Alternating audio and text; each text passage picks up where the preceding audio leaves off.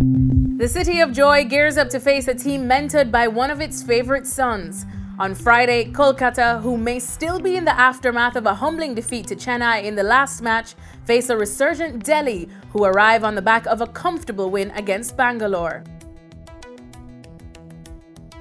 So what can Kolkata do to recover from the small setback? Captain DK will want his batsmen to keep delivering. Kolkata are one of the highest run scorers in the tournament and score those runs at the fastest clip. Their talisman, Andre Russell, has the highest strike rate in this year's IPL and has hit the most number of sixes. Kolkata at home against Delhi. Well, the biggest challenge for Kolkata in this game is to kind of forget the last game. They got only 108, struggled big time in that game against Chennai in Chennai. But their philosophy is to go hard right from the top till the end. And this is a philosophy that they followed, and that 108 in the last game is an aberration. I don't think that will happen again. That just happens maybe once in a season. So I think, as I mentioned, it's more of an aberration and they need to forget. But not everything is all right with Kolkata. I mean, their over-dependence on Andre Russell is very evident. That's something that they need to worry about. The top order really has not fired as much as they would have liked. Shreyas Iyer will hope he calls right at the toss, as Kolkata have had two batting collapses batting first this season. One of them was against Delhi.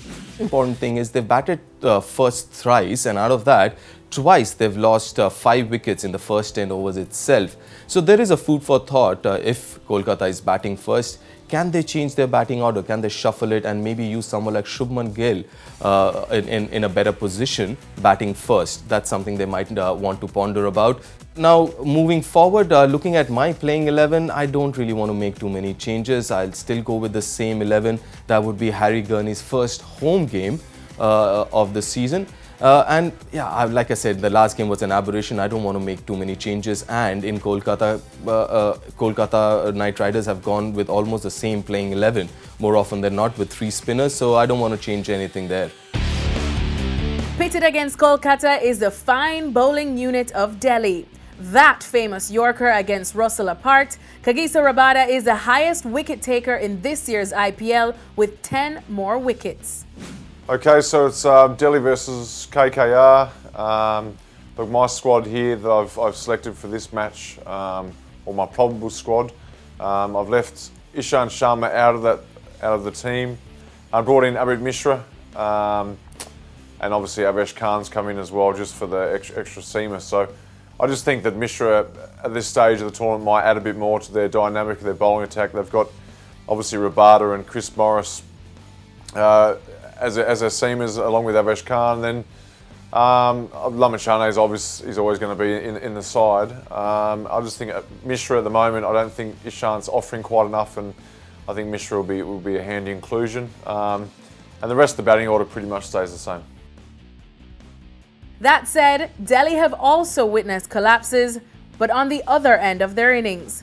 Delhi, who have the lowest run rate at death, have lost the most wickets in the zone too. This is in stark contrast to the last IPL, when Delhi had the best run rate and lost the least number of wickets at death. Delhi, if there's anything to improve at the moment, it's probably their death overs batting. Obviously, I mean, there's the obvious stuff in there where you know, wickets in hand and having a couple of batsmen in the death overs, obviously easier said than done. The thing is, they've got the guys down there that in the past have been reasonable at the death. Chris Morris can hit at the death.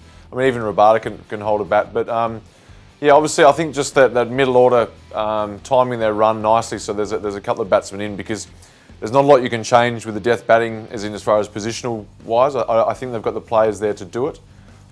It's just a matter of those guys standing up and having the confidence to back themselves in and do what they've done in the past. But I think just that the simple case of keeping some wickets in hand, it might mean, you know, sacrificing 2 or 3 overs in your run to the death, and then having guys in, recognised batsmen in to launch at the end.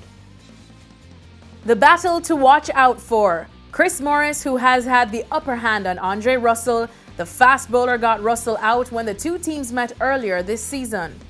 Eden Gardens will surely roar for Ganguly, even if he's in a different jersey. Will the host spoil his homecoming? Who's the favourite for this game? Well, even though Delhi is a very, very exciting team and they would be very, very happy to play outside Delhi, the kind of batting lineup that they have, but I think beating Kolkata in Kolkata will be a difficult job, and I'm going to keep Kolkata ahead in this game. The KKR Delhi match at Eden Gardens. Obviously, I think the wicket tends to probably suit both teams. It doesn't look like a real big advantage for any side. They're batting, they both go at it. They both take the game on both sides. So it should be a good matchup. Look, I've just got a good feeling about Delhi in this one. I like their batting lineup. They're dynamic and they really do take the game on.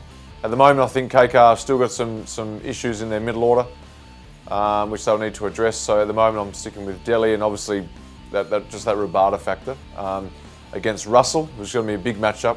If there's anyone that can stop Andre Russell, I think it's Rabada.